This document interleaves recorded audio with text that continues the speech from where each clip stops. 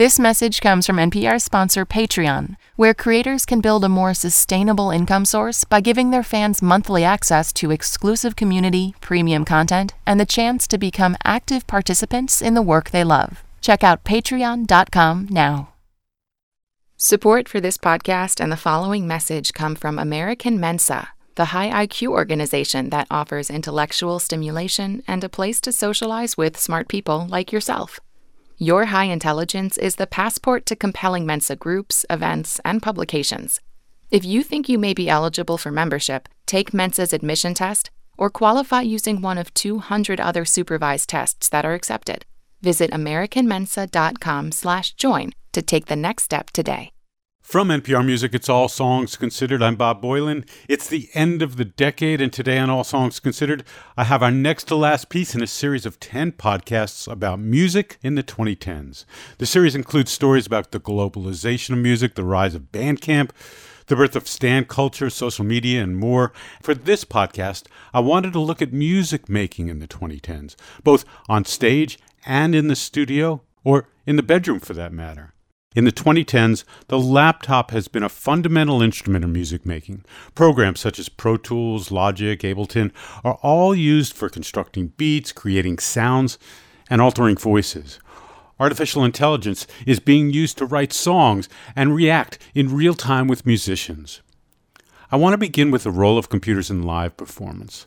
Laptops are often used to play back sound that can't easily be created in a live setting. And that reminded me of how ELO, when they went on tour 40 years ago with their album Out of the Blue, they supplemented some of the live playing with backing tapes of strings.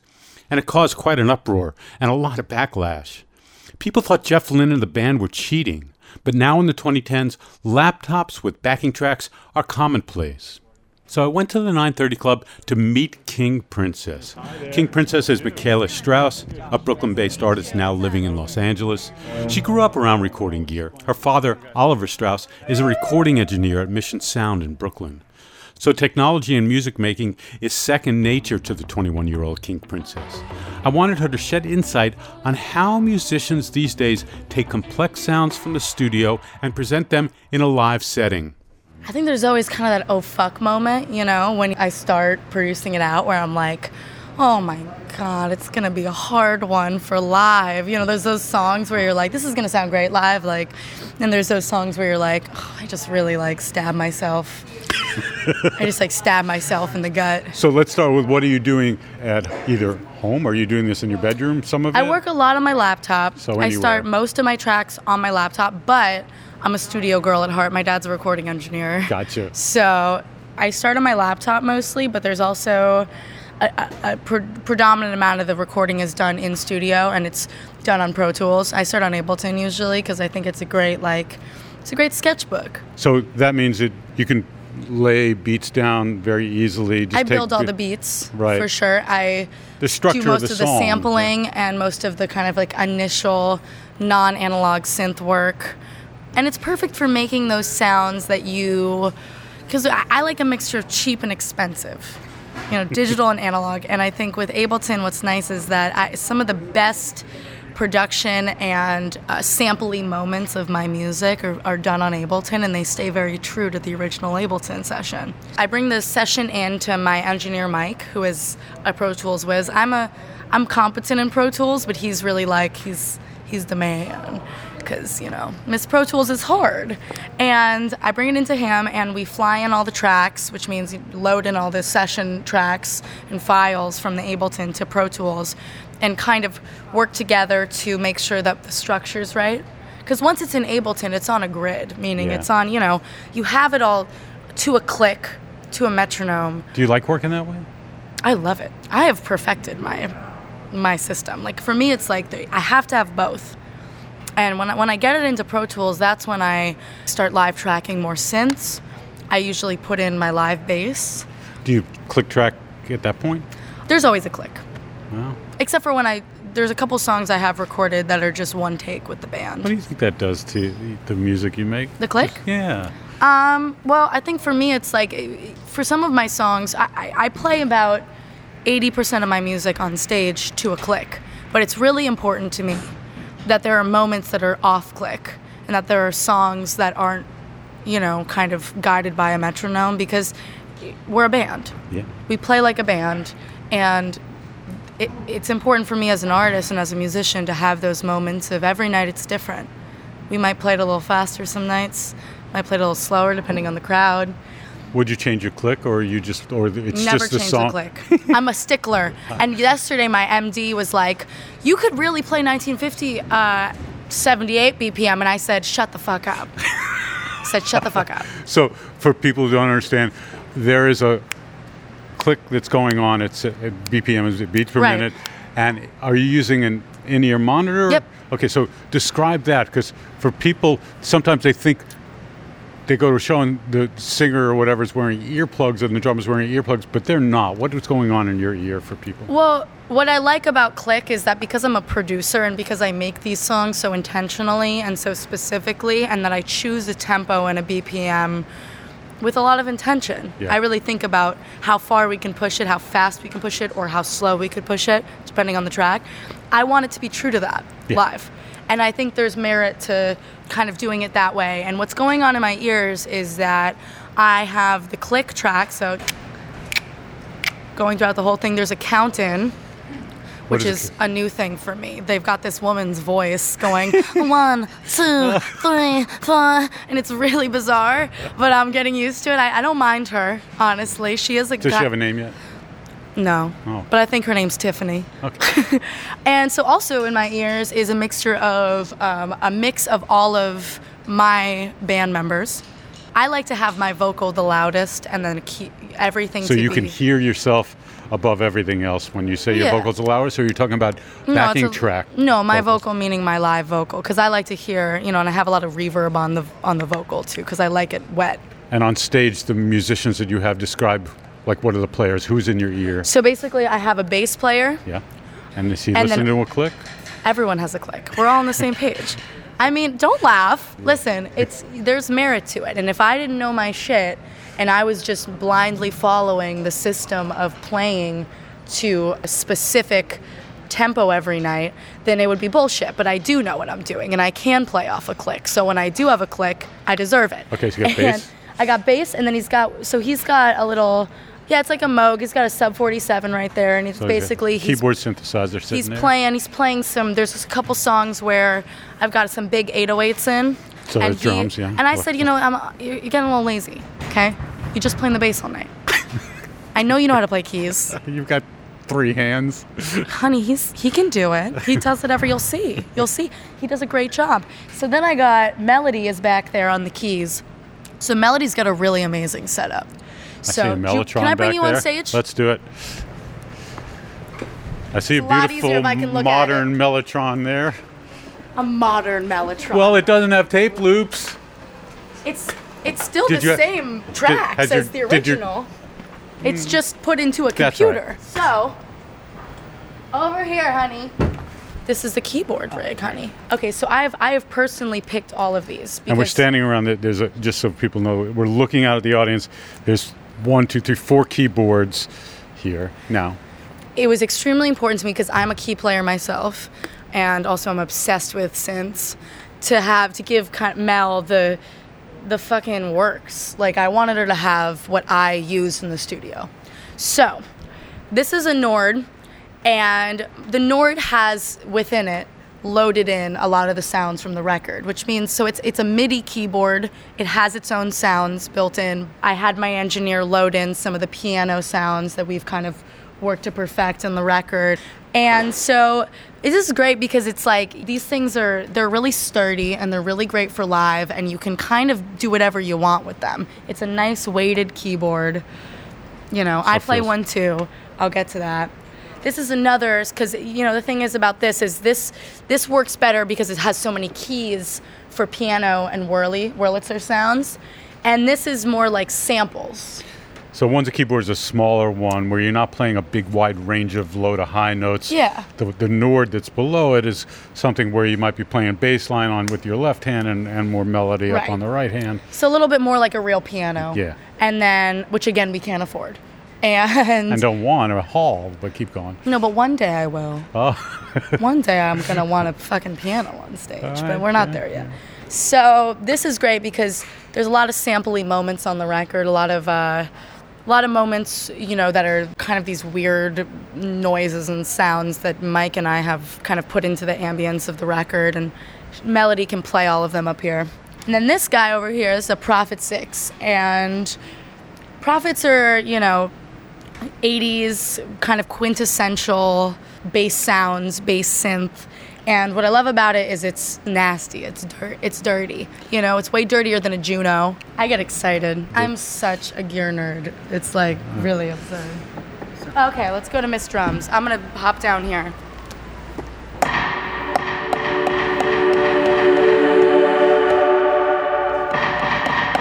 So people think of a drum pad, they see people playing a bit of rubber and then anything can come out of it. So in one moment, it's what you'd expect, which is a beat of a drum. But on the other hand, there was just that, and that was triggered by you hitting a drum pad, but it's a stringy sound. We got a few different things going on. So basically, Antoine has a really important position in the band. So for the songs that are tracks, he is responsible for the entire count-in of the song and triggering all of the tracks that go into our ears. Okay, so we want to really talk about those tracks, but cool. Tell me, how does he do it? Does he hit one of these pads and that triggers something? So he hits this to start the click and start the track. So he hits one of the pads to start the track, and then for each song, the sounds change.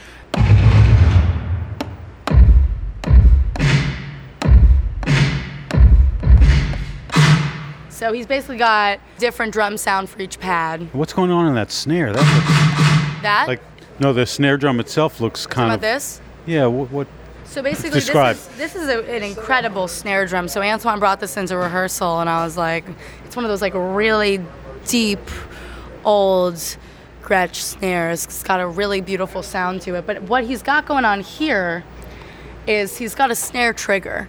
So in addition to the pad, where he's triggering the tracks and playing some of the beat, he's also got a snare sound that triggers with the actual snare. So the snare is mic'd, so you're going to hear a real snare in the house when you're listening to the show.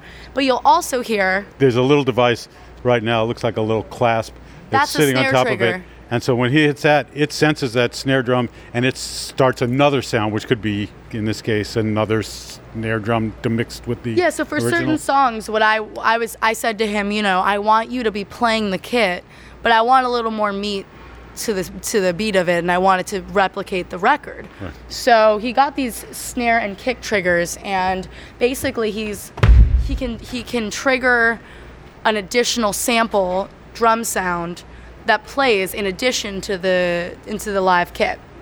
Awesome. Cool. And is there any kind of rhythm going on that is not being played by him? The majority is being played by him, but in the tracks there are a couple things where it's like he just doesn't have enough hands. So when you hit this very first pad here, a song starts, and this backing track that's going on while he's playing the drums is this. Right. So this is the track for If You Think It's Love from my record.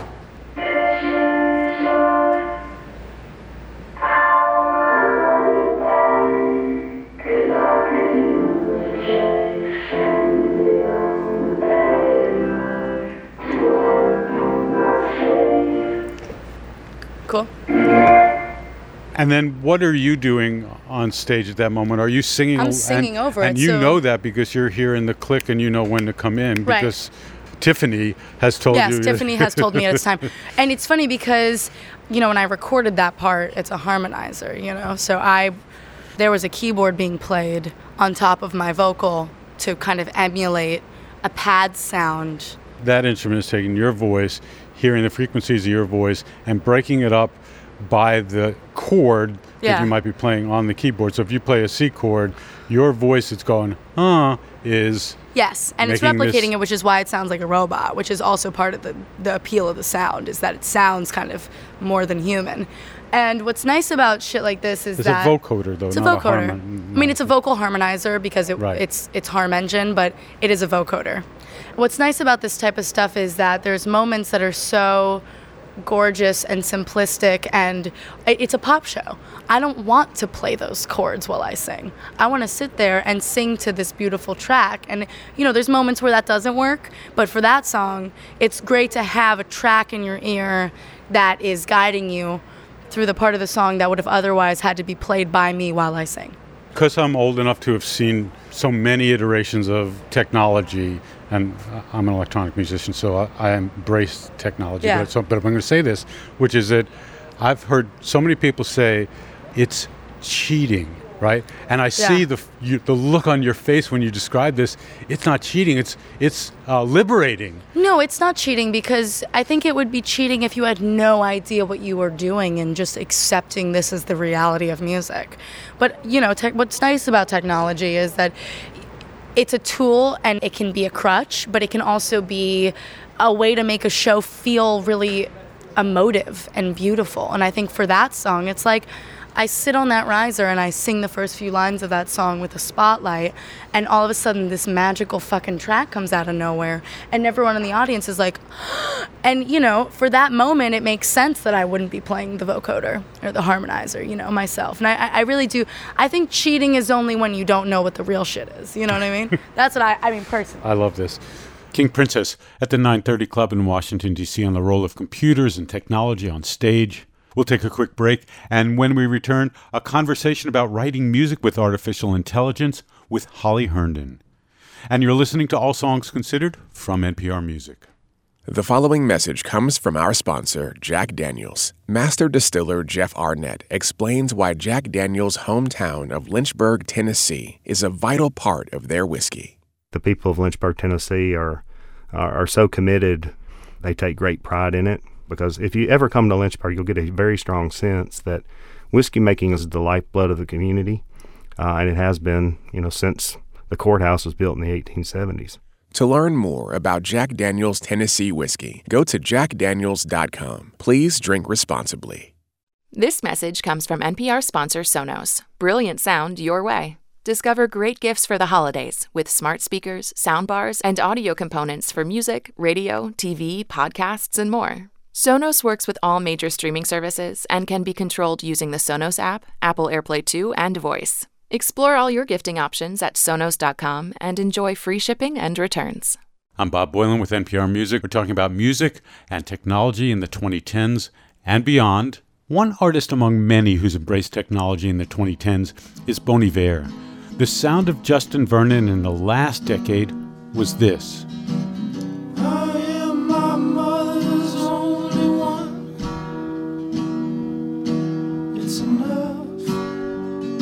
These days, Bon Iver sounds more like this. Down along the creek, I remember something. Heard the heron hurried away. When first I breached that last Sunday. Bon Iver's using a lot of voice processing. One of the many things he uses is a process called auto-tuning. Low moon down the yellow road. That technology's been around since the late 90s. You can hear it on Cher's 1998 hit, Believe. Auto-tuning was developed by a company called Antares, and it takes the sound of the voice and tries to place the pitch of the voice to match the common scales of Western music, or at least that's what it was designed to do. But by messing around with the settings, instead of simply correcting the pitch, it becomes an effect, adding a machine-like sound to the voice. But the future of voice processing and music making is very likely to be artificial intelligence. Composers like Oliver Arnolds and Nils Fromm use AI almost as band members, so that when they play the keyboard, their software listens to what they're playing and reacts in real time, almost like a bandmate.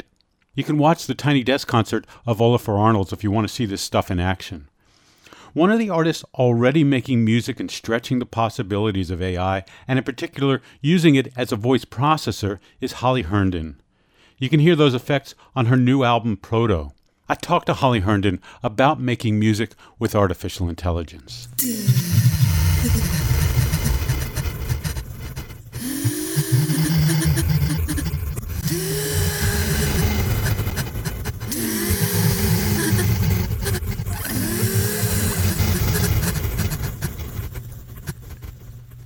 Explain to us all what's going on here.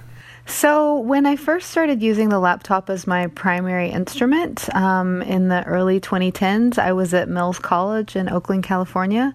And I started using my voice as a kind of way to make the laptop a more engaging performance instrument, to try to create a connection with the audience. Because, at the time people were saying that, I can't tell if you're checking your email or, buying something on eBay or playing music. So there were all these kind of criticisms, which seem maybe a bit passé these days, but back then that felt kind of controversial to be playing with a laptop kind of front and center. I had a lot of friends who would use the laptop but kind of hide it underneath the table and put all their cool boxes on top of the table, but then really be controlling everything with the computer, which is funny. But so I was trying to find a way to engage with the computer in a way that's more interesting for the audience. And so I found that the voice was an interesting, not only data input, data stream, but also a controller. And so with the song Breathe, I'm doing a lot of granular synthesis. I'm doing a lot of panning and delays. And, at the time I was working with Max MSP, which is a programming language, and creating kind of my own custom versions of various vocal processes. And it was a way for me to kind of be able to expand my voice beyond the kind of physical limitations of my voice. So I could breathe in and out at the same time, using a max patch, or I could expand my vocal range, or I could hold a note for 5 minutes that I never could do without taking a breath. So I found using digital processing on the voice this way for me to actually find my true voice, which might sound counterintuitive, but I never really felt comfortable as a vocalist until I created this kind of meta instrument with the voice. That's really fascinating. Granular synthesis for people? Yes. Yeah. Granular synthesis is a microsound technique that kind of chops a sample into little pieces and then rearranges it in a kind of new way. So sampling, it's a kind of sampling technique in a way, being able to, that's what sampling did for sound really, is it allowed us to listen to sound at different speeds and in a kind of a different time horizon than you could in the natural world. So it kind of opened up and exposed some of the more sensuous qualities of a sound that might not be audible to the naked ear. So kind of for a visual representation, maybe if you took a 10-second movie and you zoomed in on one fraction of that movie, and that's your sample. I don't know why I need to do a visual representation, but for some people it works better than for right, others. that would be a grain. Yeah, that would be the grain, yeah. Well, if you chopped up a movie into 1 million bits and then rearranged those bits, you would have kind of something of the ephemera of the movie, but it wouldn't be like the movie, So that's perfect. So as someone experimenting with sound, what do you find you get out of it? So you put something in, you get something out. Is it just inspiring in a way to take your music in a new direction? What is it as the creator that is the back and forth, or is there a back and forth between you and computer? I would describe it as a relationship. I have a relationship with my computer, and I try to insert some agency over the technology that I use, because a lot of technology is designed in a way that kind of pushes us in one direction or the other. And so that's why I try to come up with my own idiosyncratic processes and production techniques, so that I'm not just kind of being pushed to make aesthetic decisions by whatever program I'm using. But it's definitely a back and forth. I mean, I felt, especially with my first album, Movement, was really about the kind of intimacy that I was having with this machine. And then on my second album, Platform, I started to question the kind of, some of the political issues around that intimacy, especially in light of the Snowden revelations about, the NSA and also just kind of some corporate data collection and spying. I started to kind of question that really intimate relationship that I was having with my digital tools, and wondered if it was actually a private intimacy, or if that was something that was perhaps compromised. Give me an example of something on Platform I can play and tell me what's going on. Okay, well, we can choose between Chorus or Home. Okay. So Chorus is kind of more of a poppy song, and Home is kind of more about what I was just talking about with this this breach of trust. Let's do a little chorus and then and maybe then do a little home. Let's see where we go. Okay, maybe we can like fast forward a little bit to the chorus of chorus. Let me poke around and find that. Hang on. I don't know if you can see the WAV file. I can't. No. There's kind of a long intro.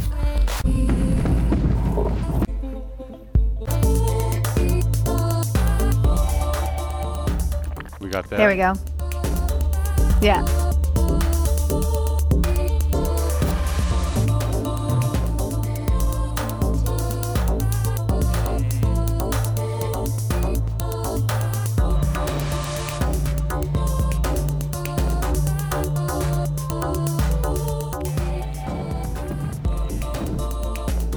So I'm going to assume that all the beats and stuff are drum machine. Would I be right or wrong about that? Let's start there. People are hearing.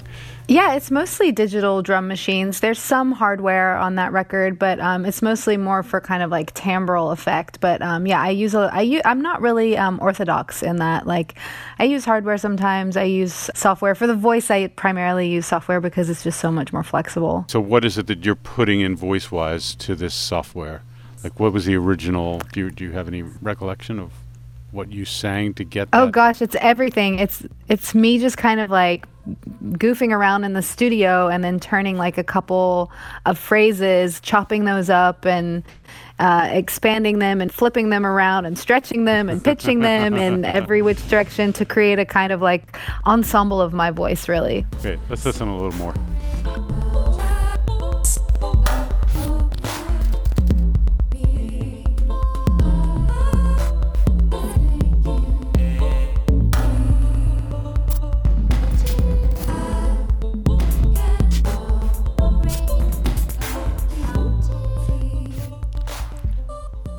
When I work with computers and music, and I started on the Synclavier 2 back in '81, earlier than that with MIDI, I always think of myself as working with a companion or a collaborator, and I get stuff out of that that surprised me that I couldn't do on my own.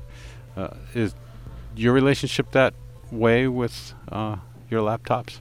Yeah, I do feel like it's a kind of collaboration with my laptop. I mean, I often think about how the role of the composers changed over the last 100 years. You know, back in the day, composers were kind of imagining music and then writing that down as tablature on paper and then asking humans to perform it. And then they would get that feedback and then they could kind of tweak the score and go from there. And nowadays, we can kind of set up a process on the computer. The computer will execute that process and we immediately have something to listen to that we audition with our ear. And so it's a kind of more like almost like tactile dealing with the material. Almost, I often think about it as like a sculptor. So you're almost able to kind of like sculpt in real time more than you could back in the day. So I think about how that shift has happened from this kind of like imagination of tablature to auditioning with the ear. It's really beautiful. I know, personally, I'd never, ever make music if it weren't for these tools. And I think that it's become that we now have a more creative class of people. In other words, more people can create music because there are tools that are not so weirdly specific as imagining in your head, having to write it on paper, and then wait to hear it. There's only a very few special people that can make that happen. And now we have this amazing array of tools for people who have different talents who want to make music. And I really love that. I think that the first one kind of, because music has its own language, musical language, it created a barrier of entry for people. And unless you had that very specific training, you couldn't really engage with that language. And so now the tools have allowed people who haven't been trained in that language to still engage with music, which I think is a really beautiful thing. You talk about this sort of intimacy that you have with your tools, your computer, and the questioning of that intimacy and so forth. Home is a piece of music you've made. You start to tackle that issue. Should I play a little of it? Then you tell me what's going on and expand on that idea.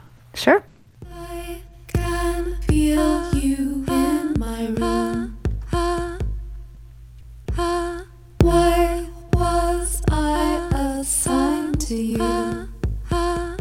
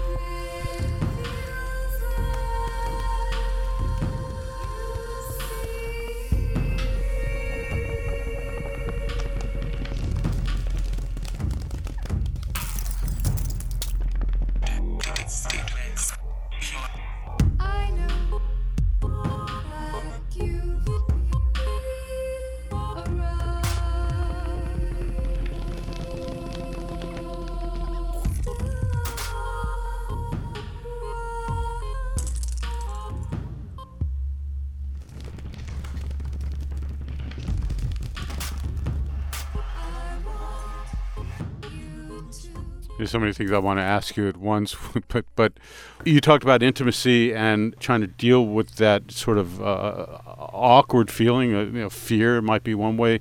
How are you tackling that issue? Talk about the lyrics, talk about the sounds. Yeah, so I sometimes joke that Home is it's not really a joke, but that Home is a love song for the NSA agent that's spying on me.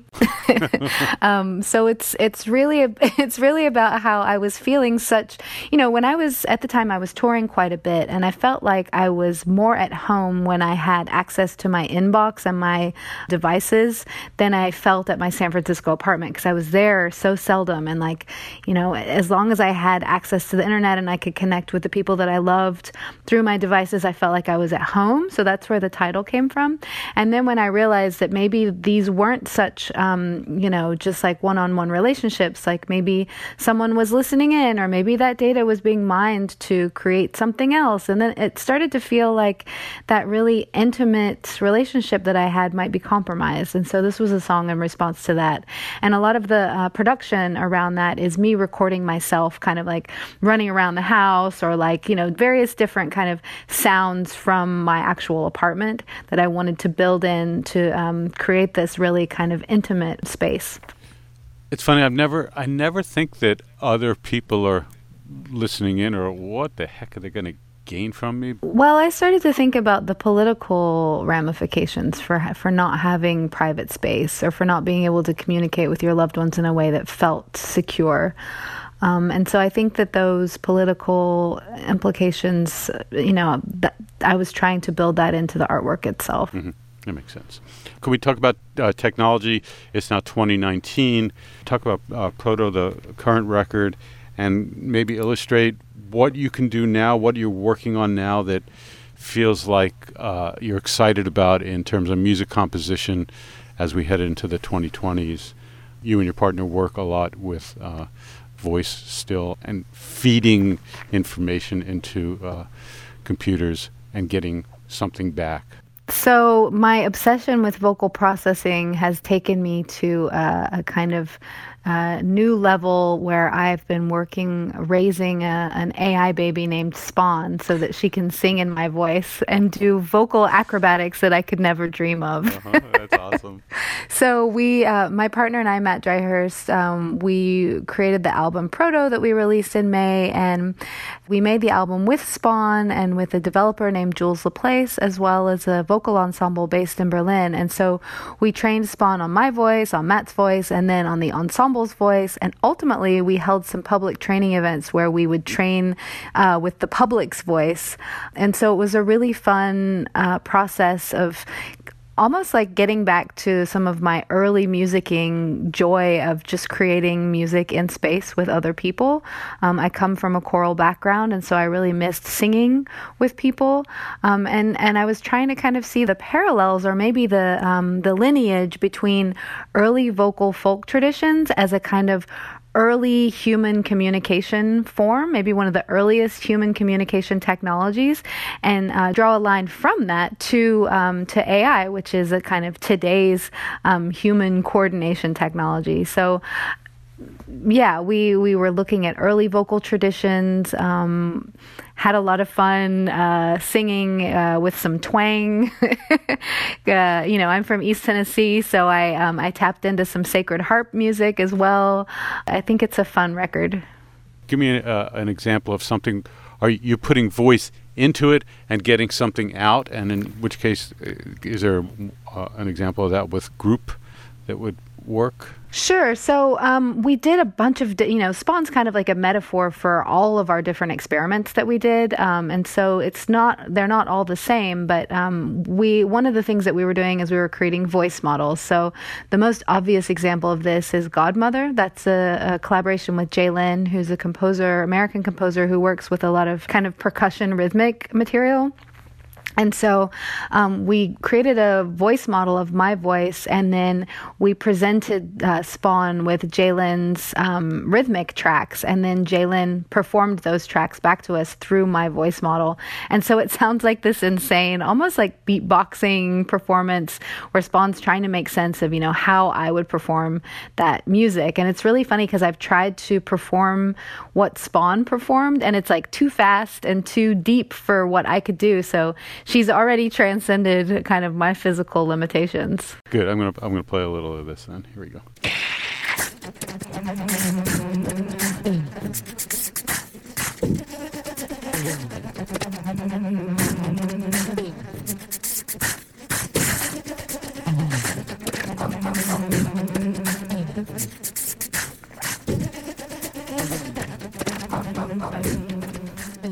It's such a fascinating listening experience because nothing like this has ever sounded like this ever, right? I mean, take the entire planet and the entire history of the planet, and then there's been nothing like those sounds at once. And there's something that I love about the uniqueness, about the singularity of that. Thank you.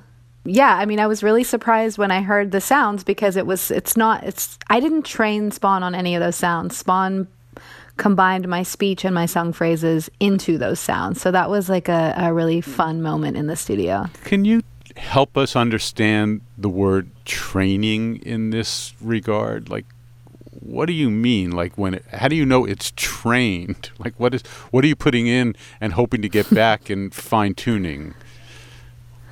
That's a really great question. So basically, AI is just a collection of artificial intelligence is just human intelligence, right? It's like it's only limited to whatever kind of human created data it has access to. So we created a bunch of our own training sets, mostly out of sung material, especially for the voice model. And then basically we create a data set out of that. We input that to Spawn. Spawn tries to understand, to learn the logic of those files, and then is able to kind of reperform them back to us. Does that make sense? It does. And when it gets it wrong, is it the pitch or the length of the what are you saying, no, Spawn, not that? Yeah, I mean, for us, there's kind of no really wrong or right. Sometimes wrong sounds really right. Okay, so good. It's sometimes more just whether or not it's interesting. I mean, I would say maybe wrong in this context is sometimes Spawn gets stuck on something, and then it just kind of sounds like noise because it's kind of it's almost like hitting a dead end or something, and then just spinning in circles. So we're just looking for something that's kind of tamorally rich and interesting. That's fascinating. One more thing, which is ever since anyone started working music and computers, one of the issues that people think about is how beautiful music is, and it reflects the soul of us humans.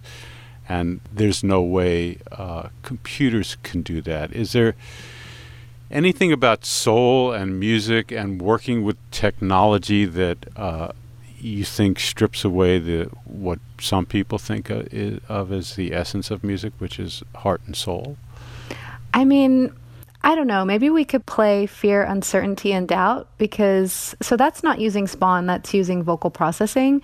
But that song to me feels like, for me, it's like expressing my ultimate kind of heart and soul. It's very emotional, but it's also extremely technical. But I would never be able to sing those notes with my acoustic voice. I need this kind of cyborgian vocal in order to express this idea. But I think if you hear it, it's kind of undeniably emotional. I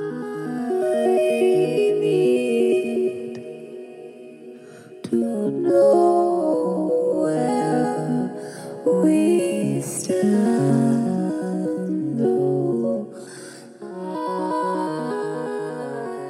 Musician Holly Herndon. There's a common thread to what Holly Herndon and King Princess are saying about the use of computers in music, and that's the ability to go beyond what's humanly possible, to better express our human emotions. The future of music composition and performance is likely to be a further blending of those elements, perhaps tapping our brain waves directly as a means of expression. We've come a long way as a culture accepting the role of machines in the creative process, and what the future holds excites me. I'm Bob Boilen for NPR Music. It's All Songs Considered.